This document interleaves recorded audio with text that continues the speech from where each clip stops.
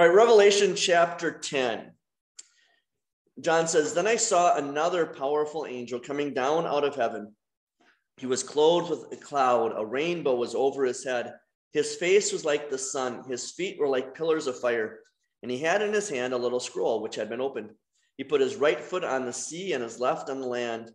And he cried out with a loud voice, just as a lion roars. And when he cried out, the seven thunders spoke using their own voices. When the seven thunders had spoken, I was about to write. But I heard a voice from heaven saying, 'Seal up the things that the seven thunders said, and do not write them down.' The angel whom I saw standing on the sea and on the land raised his right hand to heaven, and he swore by the one who lives forever and ever, who created the sky and the things in it, the earth and the things in it, and the sea and the things in it. He said, 'There will be no more delay. Instead, in the days of the sound made by the seventh angel, that is, when he is about to sound his trumpets, the mystery of God will also be completed, exactly as he made this good news known to his servants, the prophets.' The voice that I heard from heaven also spoke to me again, saying, 'Go, take the scroll that has been opened in the hand of the angel who was standing on the sea and on the land.' I went to the angel and said to him, 'Give me the little scroll.' He said to me, 'Take it and eat it. It will make your stomach bitter, but in your mouth it will be as sweet as honey.' I took the little scroll out of the angel's hand and ate it. It was as sweet as honey in my mouth.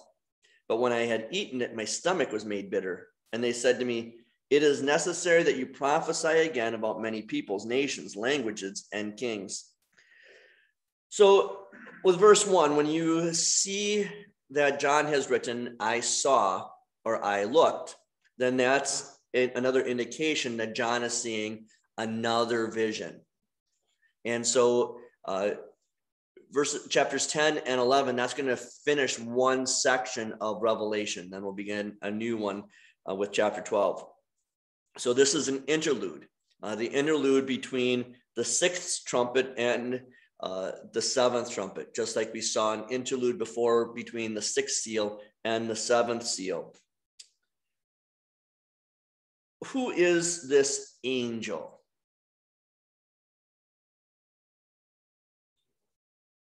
Why might it be Jesus?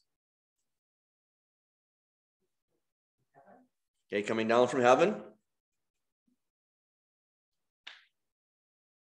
Holding a scroll. Okay. We've seen angels with a scroll, but you've got some glorious terms here that are suitable to Christ: cloud, rainbow, sun, fire, foot on the sea, foot on the land, a loud voice. So different commentators come down in different places that this is an angel of the Lord sent by God, or this is the angel of the Lord, this is the Son of God. It really doesn't matter, but just so you know that different commentators come down in different places.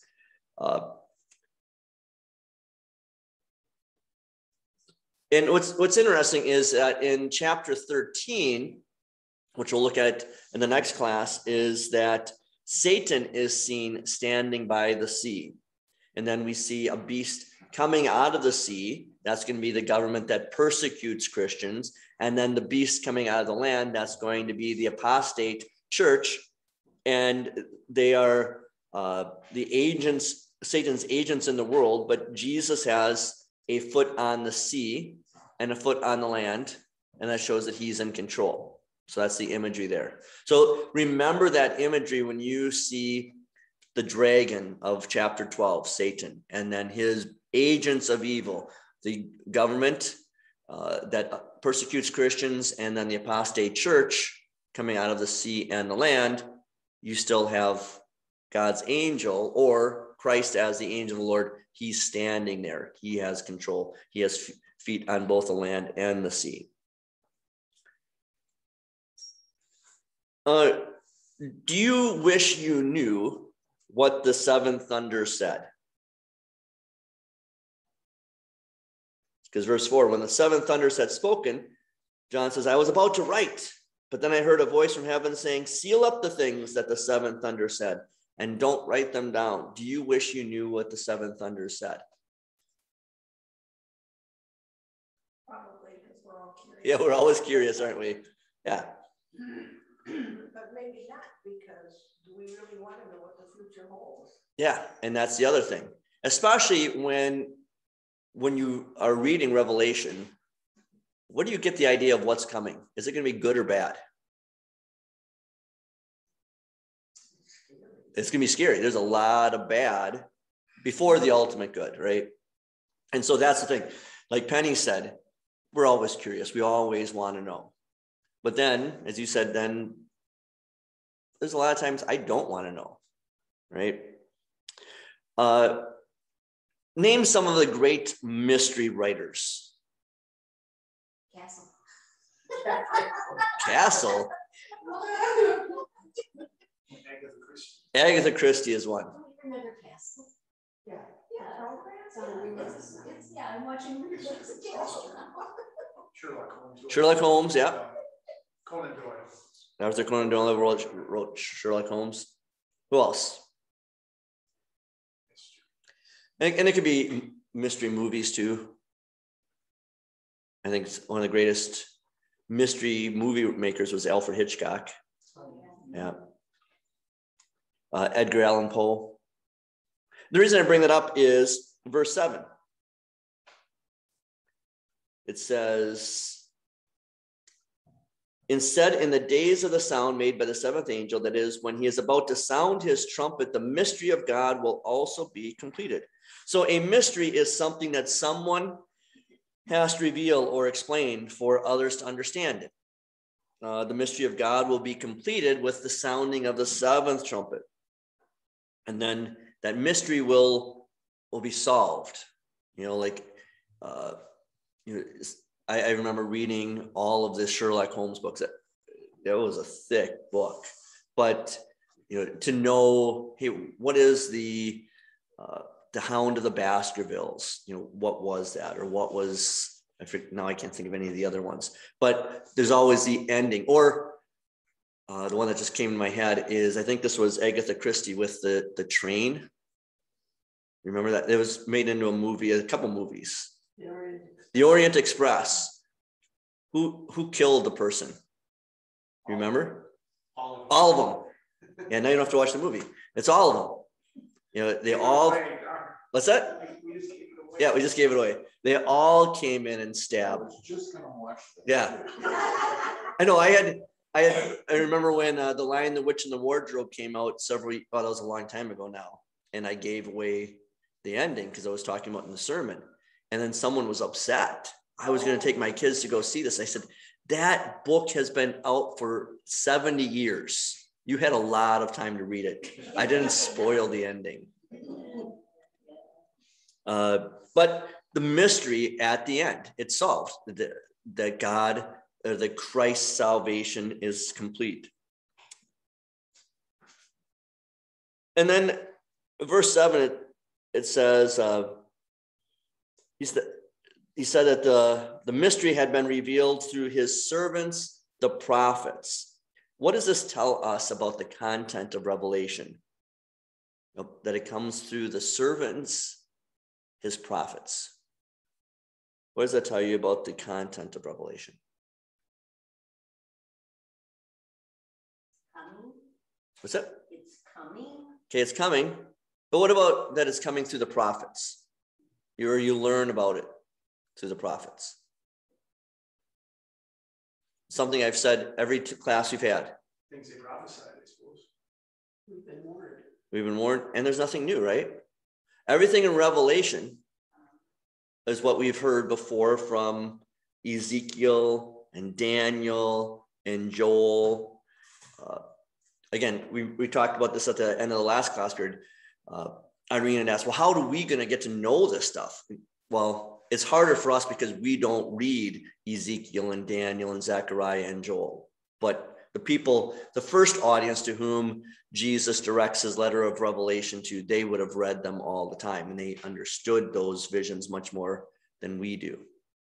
Okay, so the key is there's nothing new. Everything that we hear in Revelation are stories and visions and prophecies that we've heard before. We're going to look at a number of those in the next chapter. For example, it does say that the mystery will be good news. Yeah, at the end. But before you get to the good news, just like any murder mystery, you've got the murder, right? Or Dave and Sandy and I were talking about this before you all got here about my youngest daughter, Belle, wants to be what does she want to be, Dave? A forensic scientist. So a CSI agent. Kind of gruesome, right? Interesting. It is interesting. And what I figured out working with Belle this summer is if I ever go missing, she's the first one you should look at, because she is so sweet, but yet she can be very devious. And because she was telling it how to bury a body, which made me kind of nervous. She was saying, well, you got to put it in, you put it down and you put lime over it so it eats it up, and then you got to plant endangered species plants over the top so they can't get dug up. Oh my goodness. So if so if there's a mystery that I'm gone, the mystery is probably look at her first. So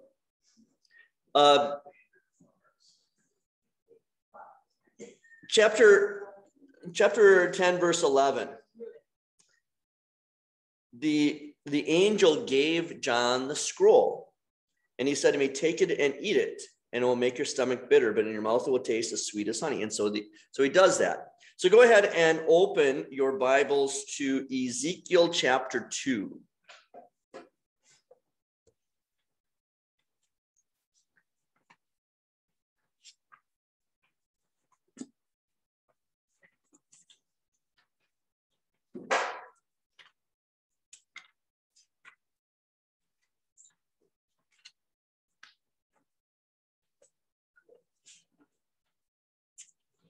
So Ezekiel chapter 2,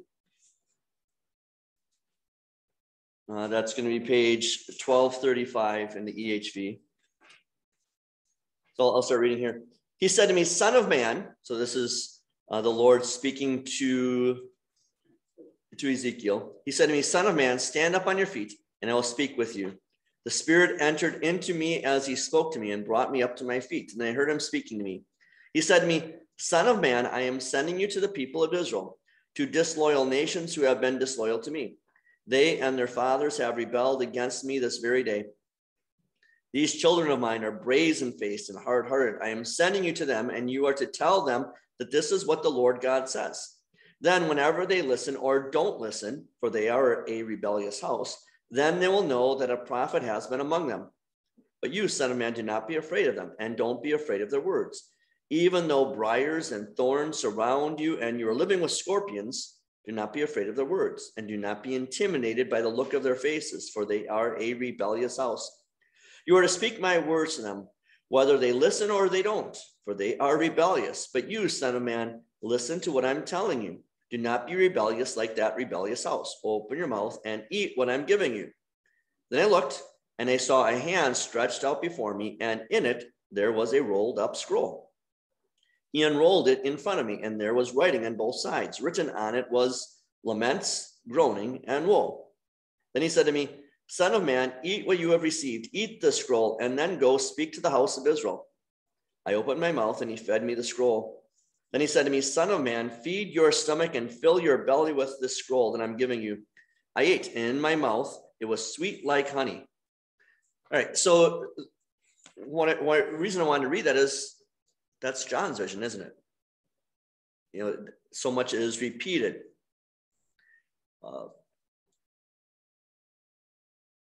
What is the point of eating the scroll, both for Ezekiel and for John? Okay, you're digesting God's word. That's the idea. All right. I remember, you think of the Psalm, taste and see that the Lord is good, right?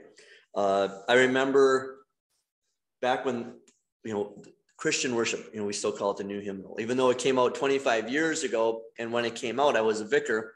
And one of the songs that we sing in the verse of the day in service of the word says, taste and see that the Lord is good.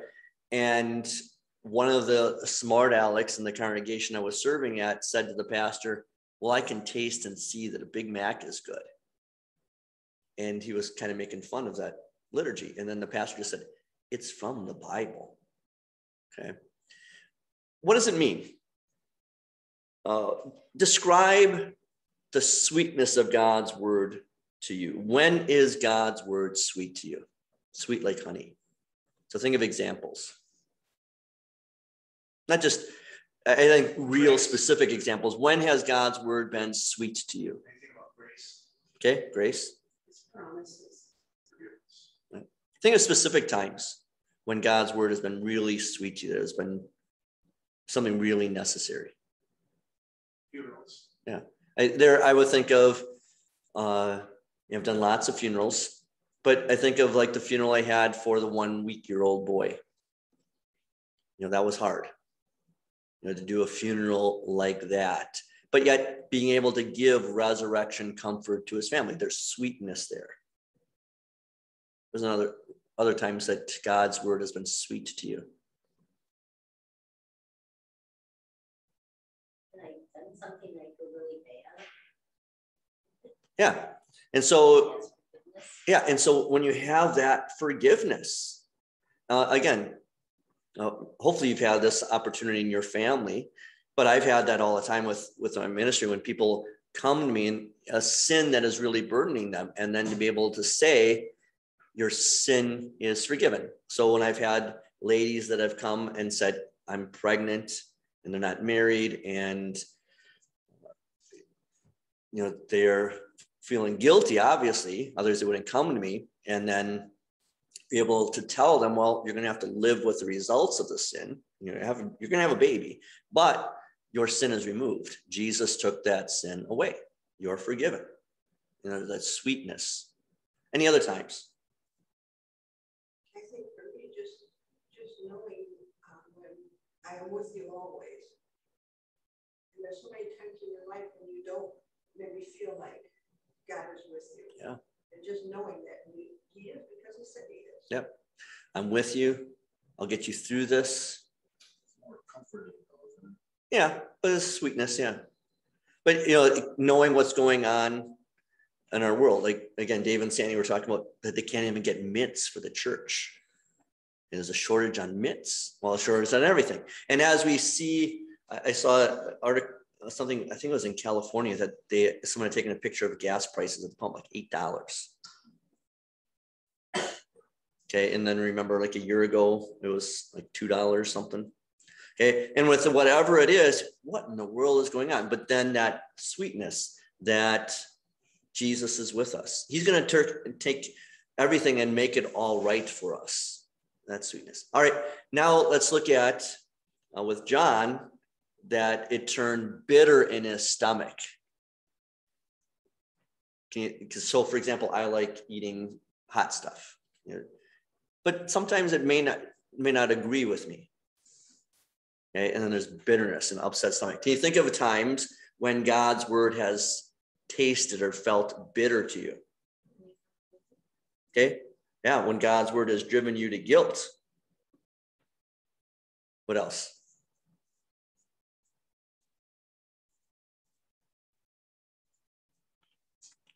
When you want to do something,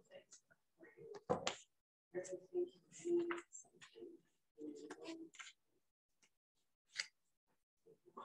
Yeah, you want it, and then God's word says something different. What else? Yeah, and that's, I think, what I'm working on with my book is on civil disobedience. And I think we might want to think, oh, I can just do whatever I want. And no, that's not what God's word says.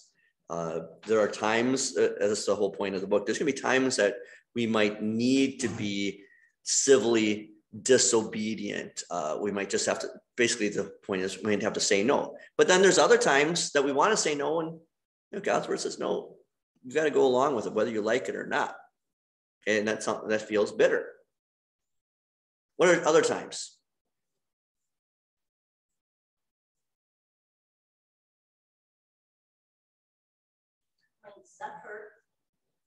Yeah. in God's word. Yeah. When God's word causes you to suffer, then there might be bitterness there. Exactly. When there's persecution, and when I have to, when you have to tell someone, hey, what you're doing is a sin. That lifestyle you're choosing, that's wrong. And to think of the culture we're living in, and I think this is part of our issue is, again, Lutherans were quietists, that we like to be by ourselves, but we need to tell people, hey, that CRT, that critical race theory, that's wrong. That's actually racist. If you're a public school teacher and then you're being told to call this young student who's a boy use feminine pronouns, what are you going to do? Are you going to go along with your boss, your government, or are you going, but then you're going to be telling a lie, right? And God's word says, no, any lie comes from the devil, and you might lose your job. You're going to be persecuted, and it'll taste bitter. When you have to tell a couple, hey, you're living together, that's in sin. You have to tell a gay couple, that's wrong. And it might be a family member, it might be a child, it might be a grandchild. All of that is bitterness, right? Anything else on that chapter? All right, now let's go to chapter 11. So that was a short chapter. This was a little longer. So Revelation chapter 11. Then a measuring rod like a staff was given to me. He said, stand up and measure the incense altar in the temple of God and those who worship in it. Exclude the outer court of the temple and don't measure it, because it has been given to the heathen. They will trample the holy city for 42 months.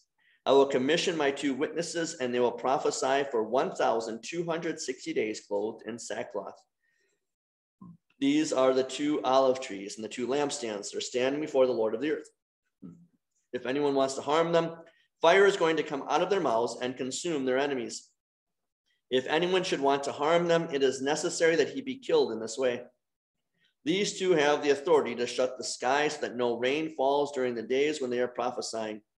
They also have authority over the waters to turn them into blood, and the authority to strike the earth with every kind of plague as often as they want. When they finish their testimony, the beast that comes up from the abyss will fight against them, conquer them, and kill them. Their dead bodies will lie on the street of the great city, which is spiritually is called Sodom and Egypt, where also their Lord was crucified. Some from the peoples, tribes, languages, and nations will look at their dead bodies for 3.5 days and will not permit them to be placed in a tomb. Those who dwell on the earth will also rejoice over them and celebrate by sending gifts to one another, because these 2 prophets tormented those who dwell on the earth. After 3.5 days, the breath of life from God came into them. They stood on their feet, and a great fear fell on those who saw them. And I heard a loud voice from heaven saying to them, come up here. They went up into heaven in a cloud as their enemies watched them. At that moment, there was also a great earthquake, and 1/10 of the city collapsed. 7,000 people were killed by the earthquake, and the survivors were terrified and gave praise to the God of heaven. The second woe was past. See, the third woe is coming soon. Then the 7th angel sounded his trumpet, and there were loud voices in heaven saying, the kingdom of the world has become the kingdom of our Lord and of his Christ, and he will reign forever and ever. The 24 elders who were sitting on their thrones before God also fell on their faces and worshiped God, saying, we thank you, Lord God Almighty, who is and who was, because you have taken your great power and reigned. The nations were angry, and your anger has come. And the time has come when the dead are to be judged, and when you will give the reward to your servants, the prophets, and to your saints, namely to those who fear your name, the small and the great, and when you will destroy those who will destroy the earth. And God's temple in heaven was opened, and the ark of his covenant was seen in his temple. And there were flashes of lightning, rumblings, crashes of thunder, an earthquake, and a great hailstorm. All right, so John is given a reed or a measuring rod. I'll do this one. Ezekiel chapter 40. So Ezekiel gets a similar, you can turn to it. Ezekiel 40, the first 4 verses. The reason I want you to turn to it is because of the the temple compound picture that's on 1295. So Ezekiel 40, pages 1294 and 1295 in the EHV.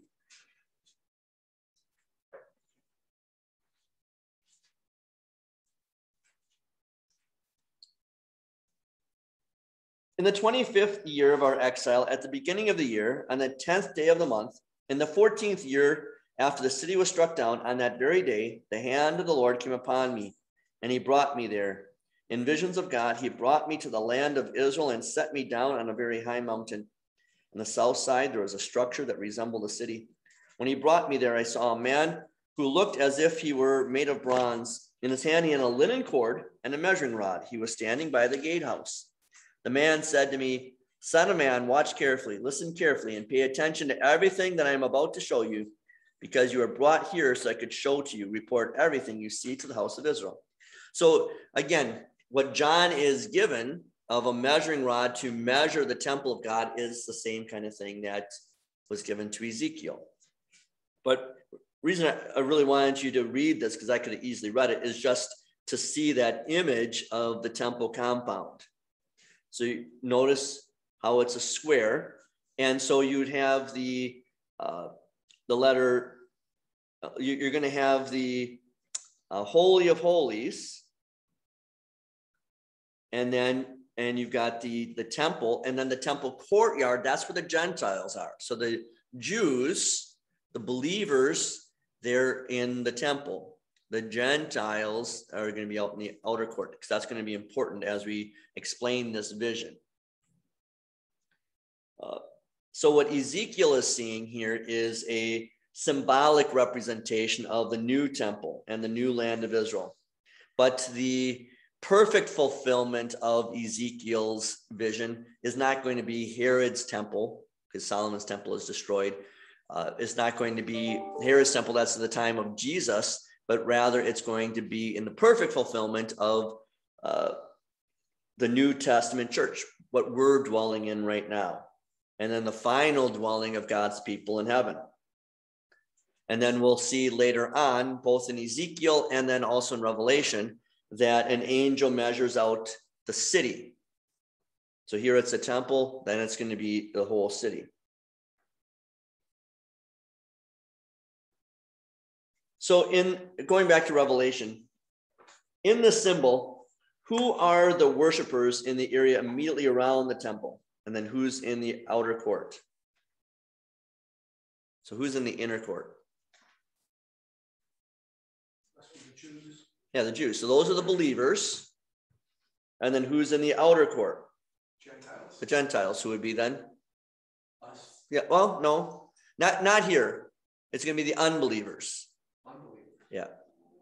So what he's picturing here is, well, I'll ask you the question before I give you the answer. What does it symbolize?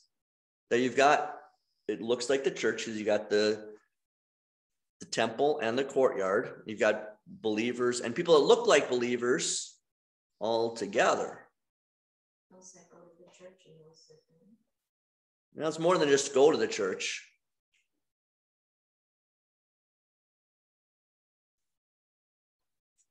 Well, there's going to be hypocrites, right? They're going to have the true believers and then the hypocrites. But the hypocrites look like the true believers, right? And that's the way it is here on earth. And where does persecution come from? The greatest persecution. Is it from inside the church or outside the church? Well, that's a bad question. The greatest persecution comes from outside.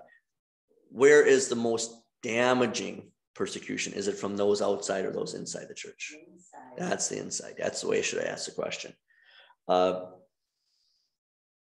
So how do Gentiles, the unbelievers, Gentiles, yeah, that would be us. But in this image, the Gentiles are those that are outside the church, or those that look like Christians but aren't.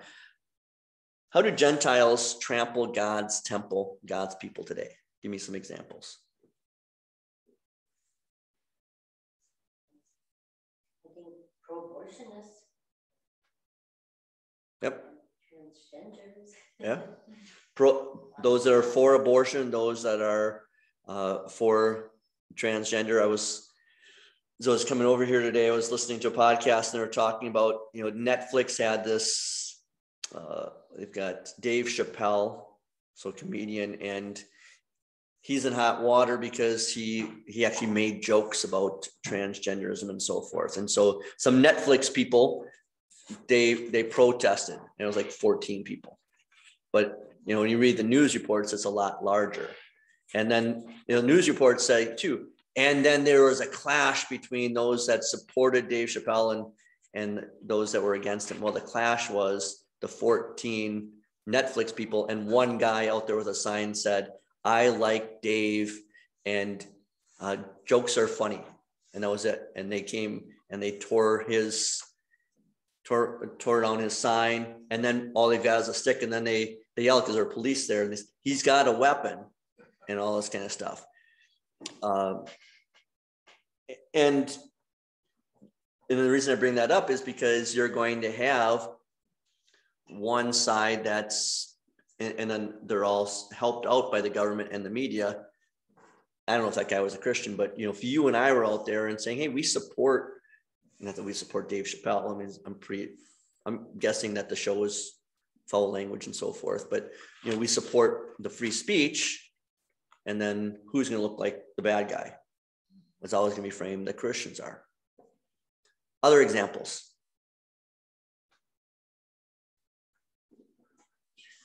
All the people are believing in the old age earth and new age earth, millions of years versus short time. Yeah, that's a good one. Kind of with everything else going on, we kind of forget that one, age-old evolution one. There's so many people being converted to the old earth, millions of years. And that's one of the things that I always reference too, with any kind of experts, and it can be your doctors, it can be scientists, all that kind of stuff. When they believe in evolution, I always question everything that they say then. And the reason I do that is because what I've got written down is that, Shelley helps, she does 6th grade math at WLS. Well, if these kids, they know the equation, they figured out how to do the equation. She taught them how to do that, but they put down 2 + 8 because they thought the 3 was an 8. It doesn't matter the rest of the equation, does it? And there's other equations in there. They had something wrong in the beginning. And think of that, if evolution is starting point somewhere that there is an absolute truth, there is no God and so forth, in my mind, that makes everything else suspect, right? But again, and then we're the ones as Christians that are looked on as, science deniers because we don't believe in millions of years. We believe in 10,000 years. Other examples. Yeah. Climate control. Okay. Those are the experts. Yep. That's yep. Yep. Yeah. And again, if we say, maybe we should take a reasoned approach at this instead of saying, thinking, there's a huge ball of gas that's on fire that's really close to us. That changes the climate more than anything else that anyone ever could do on this earth. Okay. Nope, you're wrong.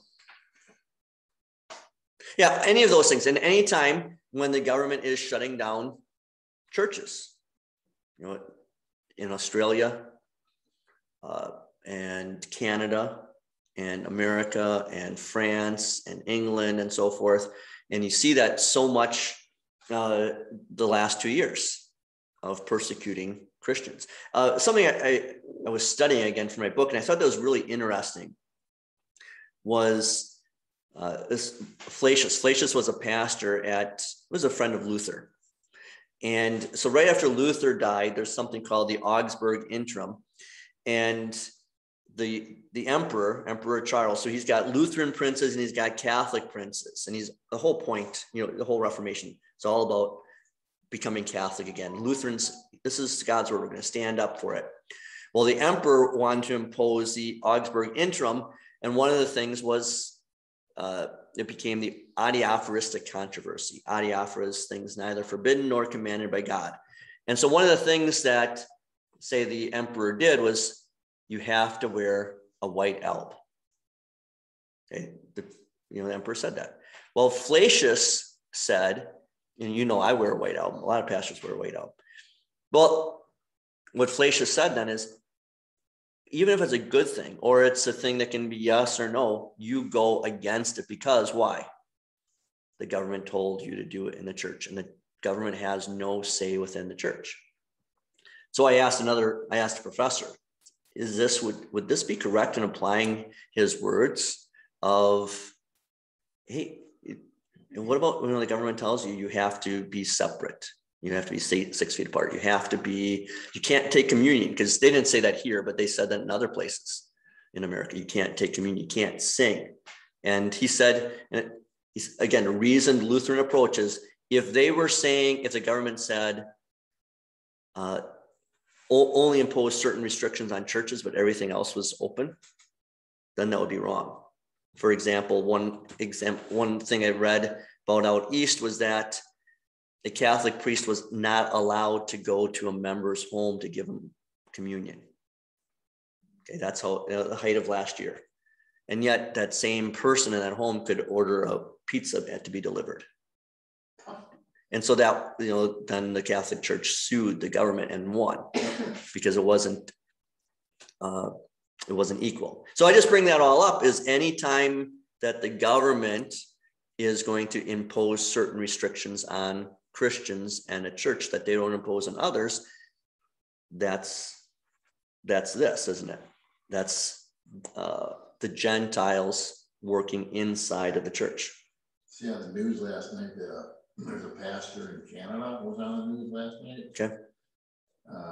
He was arrested, put in jail for speaking out against mandates and vaccines, going against the true.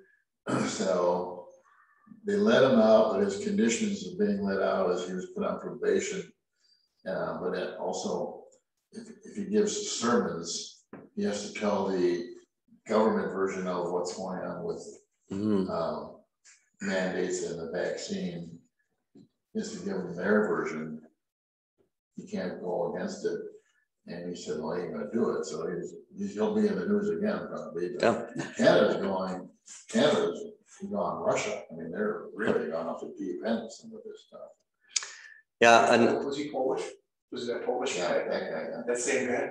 Yeah. He's been very vocal for a long time. yeah, He and called them Nazis and get out of my church. He was from Poland, and he said, Yeah. this reminded me of way back in Soviet Poland. He was used to Nazis. yeah, and I know we're going off of this tangent, but that's okay. Is that yesterday one of my members was talking about that she's got a child in the UW system, and the child had received a letter because the child wasn't getting regular testing done, because that's one of the conditions. If you're not vaccinated, to regular test. And the letter basically said, you have to come and you have to write this long letter, because it had to be more than 500 words, and had 4 different points of laying out all of the ways that this student was wrong, of missing the testing and so forth, and why the testing was right, and all these things. And then the second point is, and if you don't do that, then we, as the chancellor, whomever, has the right to do whatever he wants. And a member was talking about one of the conservative radio talk show hosts had gotten hold of this letter, and then found out this isn't just this one UW school, it's other UW schools, and maybe interviewing our member and others about this. But all of those kind of things, when the government is imposing certain things, it just keeps going and going. And I don't want to go too far into that. Where's the outer circle? Yeah. Where do all the other religions fit in this? They're all in the outer circle. I mean, you go to Asia, you got, the Islam religion, and the Hindus and Shintos, and various religions out there.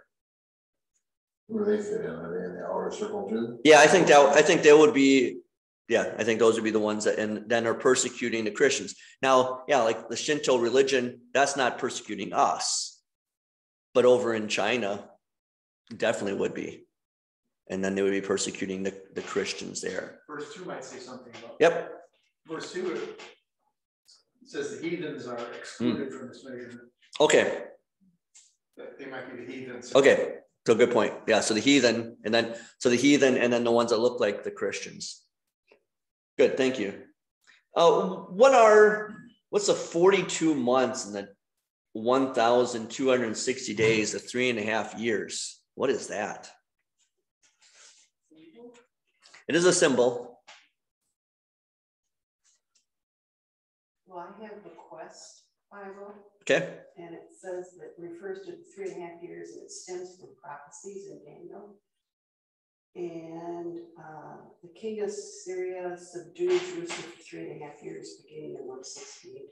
And during this period, the temple was desecrated, and the Jewish people were ordered to abandon their faith. Oh, interesting. I didn't know that one. There you go. And so what it's saying there is tying back to Daniel, which I hadn't found in my studying. What I had studied was it's 3.5 is half of 7.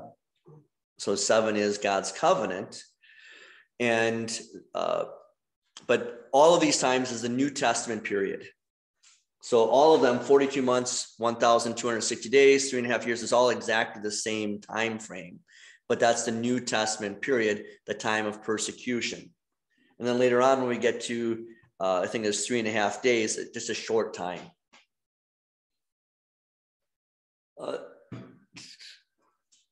The two olive trees and the 2 witnesses and the 2 lampstands.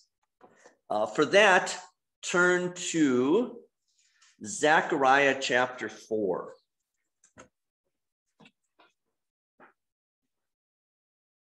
So page 1413.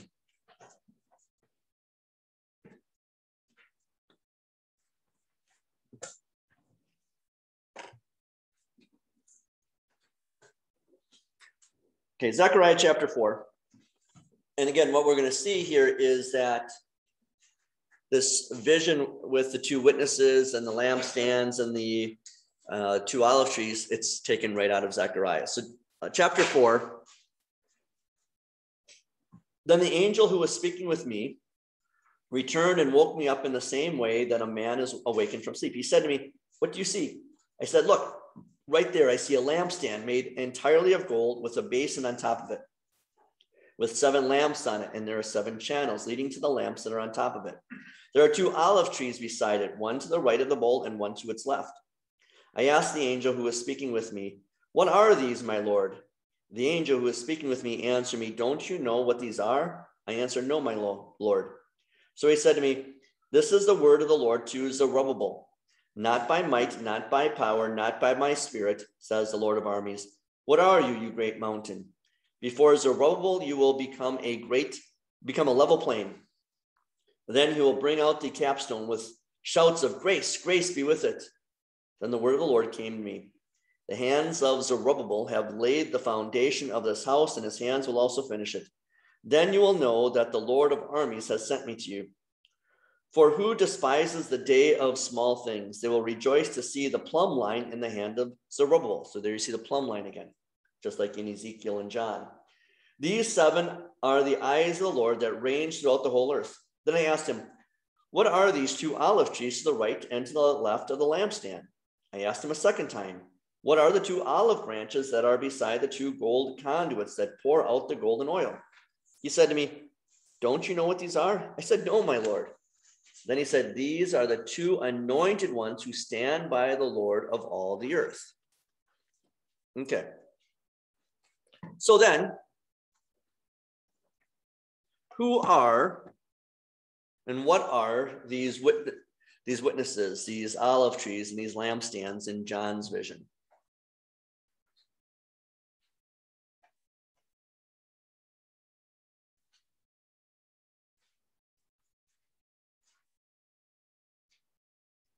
Well, think of, what do lamps do?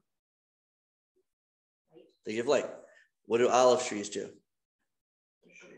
give fruit, right? And the witnesses, what do? Proclaim, they give witness, right? So these are preachers of God's word. So like Moses and Elijah, the two that were up on the Mount of Transfiguration with Jesus, they were two witnesses. They're examples. They're messengers of judgment. And then the fire that comes from the witnesses' mouths is God's word, his law. So the idea is, though the witnesses are small in number, they are faithful and they're backed by God's power. Number 2 is insignificant. I think so. Yeah. Oh, except that, and it's not insignificant now that I say that. It's significant in that under Old Testament law, every matter that was brought before a court had to be determined by 2 witnesses. So there's the idea with the 2 witnesses. One eyewitness, like Jamie and I were talking about before, with bad eyes. She just had cataract surgery. I may have some. One witness, they might have some iffy eye issues. Or, witnesses too. If you watch any kind of court drama, right, they're always bad. But now if you got 2 witnesses and they corroborate it, now you know that it was true, right? And that's the idea with the 2 witnesses. So good question. And then the section is built on 3 stories from the Old Testament. So you've got from 2 Kings, a bad king of Israel, Ahaziah, in anger called for the prophet Elijah to come to him. Elijah says no. And then lightning and fire comes down from heaven and burns up the commander and his army, I think 25 soldiers. So the king says, go get him. And another commander and another 25 soldiers are there. And Elijah says no. And then fire and lightning comes down and burns up the commander. So a third commander comes with an army and he says, please don't burn me up. And then and then the Lord says to Elijah, I'll go with you. And then in 1 Kings chapter 17, Elijah told Ahab that it wasn't going to rain until Elijah commanded it to rain. And I think that was 7 years. And then in Exodus chapter 6, verse 1, that's the introduction of the plagues. So what this is saying here is, how does that apply to John's vision? That God's witnesses, and that's going to be me as a pastor, but it also means all of you as lay people, that you will not be kept from preaching God's word. God's going to give you protection and power as you go forward with God's word. I always like to think of Jesus' words to Peter here, that the gates of Hades will not overcome his church. Didn't lampstands represent churches earlier, but not here. Yeah. Verse 7, what happens? This is back in Revelation chapter 11. What happens when the time for prophesying is over? Look at verse 7.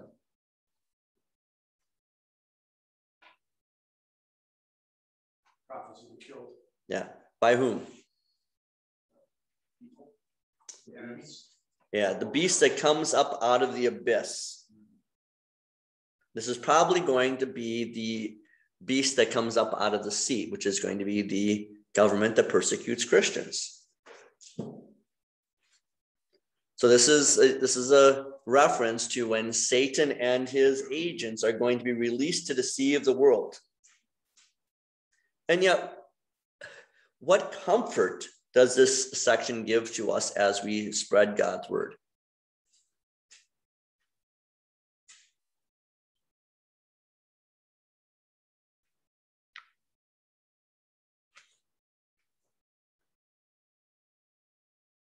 Because what happens to the witnesses? They rise again. Yeah, they're killed and then they rise again.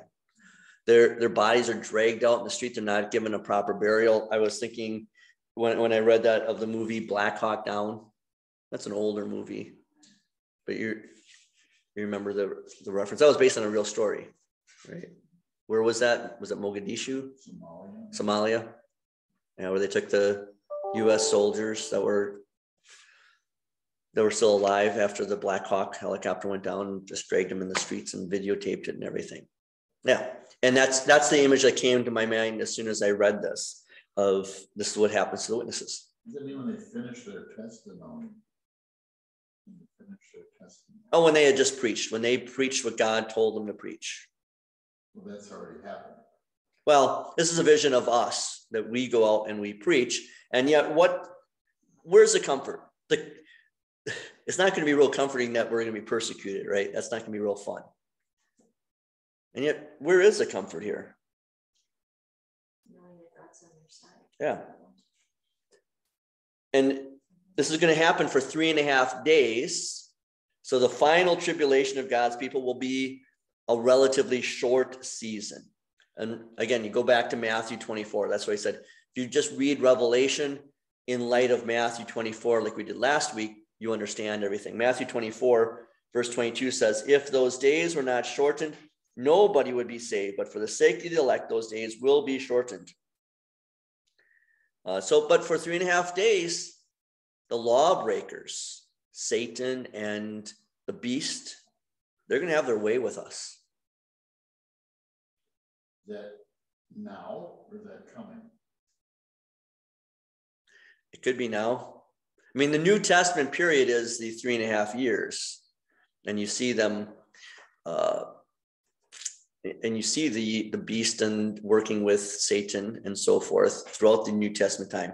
But this is saying that there's going to be 3.5 days where it's going to be really, really bad. So the reason I went like this is, could this be the really, really bad time and then Christ comes? Or could it get worse? Probably worse. It could get worse. Now, I want to be careful, and that's why I didn't say it. I wanted someone else to say it, is because I didn't want to say, oh, Jesus, and then Jesus comes tonight, and Pastor Zarling, you said he's not coming because it could get worse. No, Mary said it.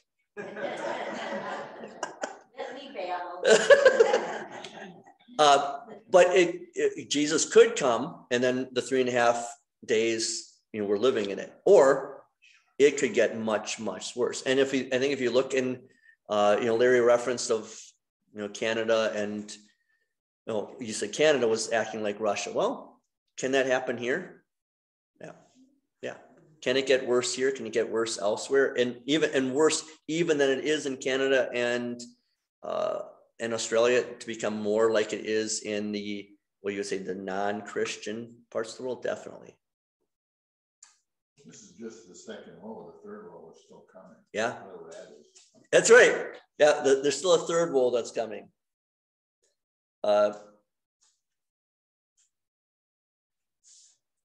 Anything on those verses before we get to the 7th trumpet? How would you summarize this whole paragraph? Because I'm a literal person and I just look at this stuff and know. How would you summarize this whole thing? I would summarize it, I guess, if I were preaching on this, and I guess I hadn't thought of it too much, is, I guess just it. I don't know. Anyone else want to jump in while I'm thinking? You think it's bad now? Just wait. Yeah.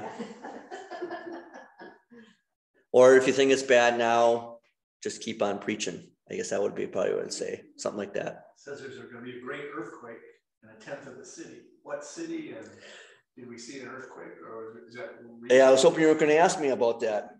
There's earthquakes everywhere. So what it says here in my notes, 1/10 of the city collapsed, 7,000 people were killed. The text offers no explanation of these figures.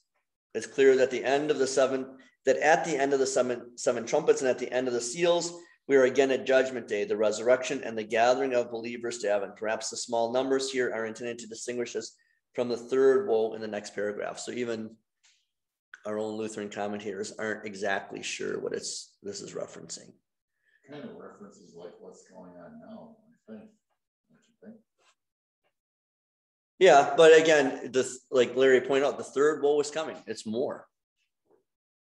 Because the problem is you get some of these other speakers, they when you talk about Revelation, they interpret it literally, and they're trying to give you a literal interpretation of it. Yep. It just really confuses the whole thing, really. To me, it mucks it up.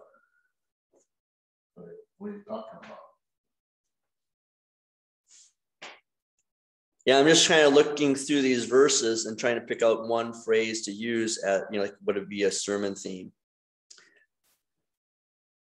I guess I might, just to be, edgy in a sermon, might be rejoicing at the torment of the prophets. It sounds edgy, doesn't it? Except that's verse 10, isn't it? Those who dwell on the earth will rejoice over them and celebrate by sending gifts to one another, because these two prophets tormented those who dwell on the earth. Except, who are the ones who are rejoicing? It's not the Christians. It's the unbelievers. They are rejoicing. Yeah, they're coming at Christians. They're rejoicing at all the stuff that they're going to be able, that they have been and are going to be able to do to us. And yet, the comfort is in the next verse. After 3.5 days, the breath of life came into them, and they stood on their feet. These are the two witnesses. And a great fear fell on those who saw them. And I heard a voice from heaven saying to them, come up here. And they went up to heaven, and the enemies watched them. That as we preach, and we preach without fear, and I think that's a big part of it. We've been too afraid. We've been afraid a lot because no one wants to be persecuted. None of us wants to be dragged out into the streets. And yet there's nothing they can really do to us, right? Eventually, whether they throw us in prison, they take away our businesses, or they kill us, we get to hear Jesus say to us, come up here. Or in heaven. And then the last part, the doxology. Let's focus on these phrases. And let's look at, what does each phrase mean? The kingdom of the world belongs to God and his anointed.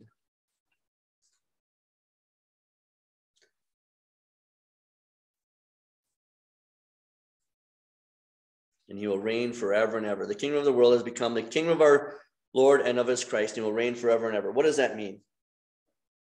I think it's pretty self-explanatory. Well, I know, but As a church. yeah, I know they're self-explanatory, but I want you to explain them. Did you say the church? Is that what you said? Kingdom of the world. Yeah, so our Lord has, and his anointed have taken final control of the powers of this world. These are the powers that have been persecuting Christians for centuries. Again, the apostate church and the persecuting government, and yet God has taken control of them. We thank you, Lord God Almighty, this is verse 17, who is and who was, because you have taken your great power and reigned. What does that phrase mean?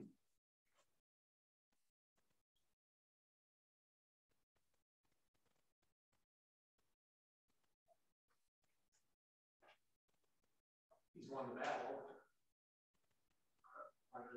No matter what's going on, he will reign and win. And how do we feel about that? Good. Yeah, and we feel good. We're thankful. Our struggle is over because God is in control. The nations were angry, and your anger has come.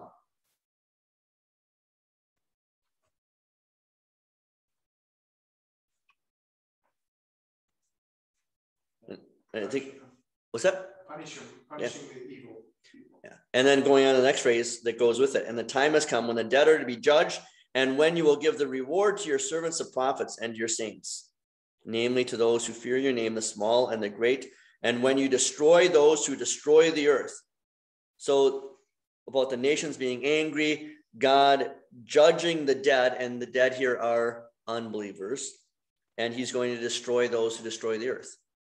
How does that make us as believers feel? Vindicated. That's the key. And it's not in a bad way.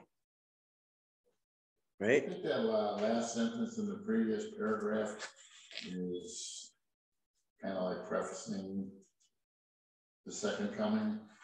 You know, great earthquake, collapse, people are terrified. You know, it says the survivors are terrified, so I'm assuming that's everybody.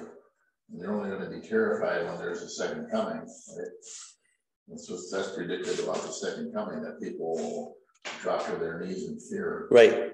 Yeah. And I think I'd have to say some more, but I think the survivors, that's talking about the unbelievers, that they are praising God, like you said, that every eye will see him, every knee will bow and praise him, even those who persecuted him. Yeah. And so like Jamie said, we can feel good that we are vindicated. You know, it's like if you, this one thing that comes to my mind is, say, you know, you get ripped off, you know, maybe it's a car dealer, mechanic, or with your vehicle or whatever, or with your house or something, and then you end up going to court. Well, and then you feel good when you're vindicated in that, because you were taken advantage of. And that's what's happening here. You and I, as Christians, are being taken advantage of by those who persecute us. And we feel good that God isn't just ignoring us. He's watching it. He's waiting, and he will vindicate us on the last day. He's going to punish those who persecute us. So the seventh trumpet is sounding the second coming? Yep. And then next lesson, then what we do is we start the visions over again, looking at it in a different way.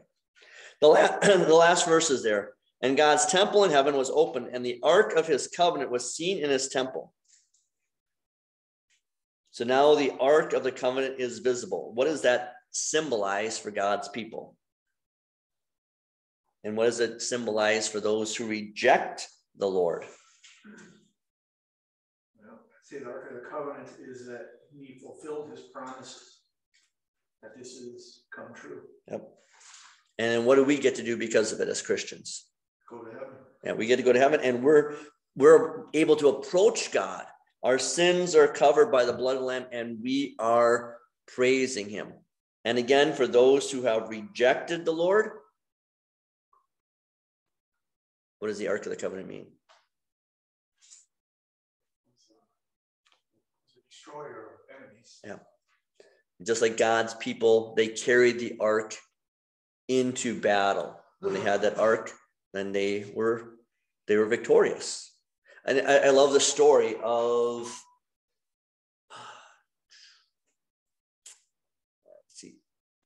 I think the Philistines. The Philistines got a hold of the Ark of the Covenant, and they put it in their temple of Dagon, their fish god. Do you remember what happened there? I didn't like it. Yeah. Head fell off, my hands broke off. Yeah. So just imagine like a merman type thing. That's what I always picture. A fish god, because Philistines were sailors, and then this fish god statue falls down, and yeah, it's like he's bowing down to the Lord, symbolized by the Ark of the Covenant, and his head breaks off, his hands break off. The people, the animals of the Philistines, they're getting boils all over their body just because the Ark of the Covenant is there, and they get rid of this thing. And then being an Indiana Jones fan, I think of Indiana Jones and the Ark of the Covenant, and Fifth one's coming. It's coming. oh, I have no interest in seeing. That's gonna be that. Jeez. But at the end of the movie, when they open up the Ark, and then the people's their faces melt off, and then fire of the Lord goes through all the Nazis. They're standing there. That's what's going to happen. No, I don't know if that's exactly what's going to happen, but there's going to be that God's people will be vindicated. Last question then: how do these words encourage patient endurance on our part?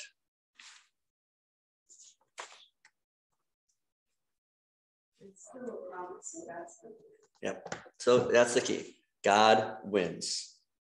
That no matter how long it's going to be before the Lord comes again, he's going to come and vindicate those who believe in him. All right. And then, so there's no class next week.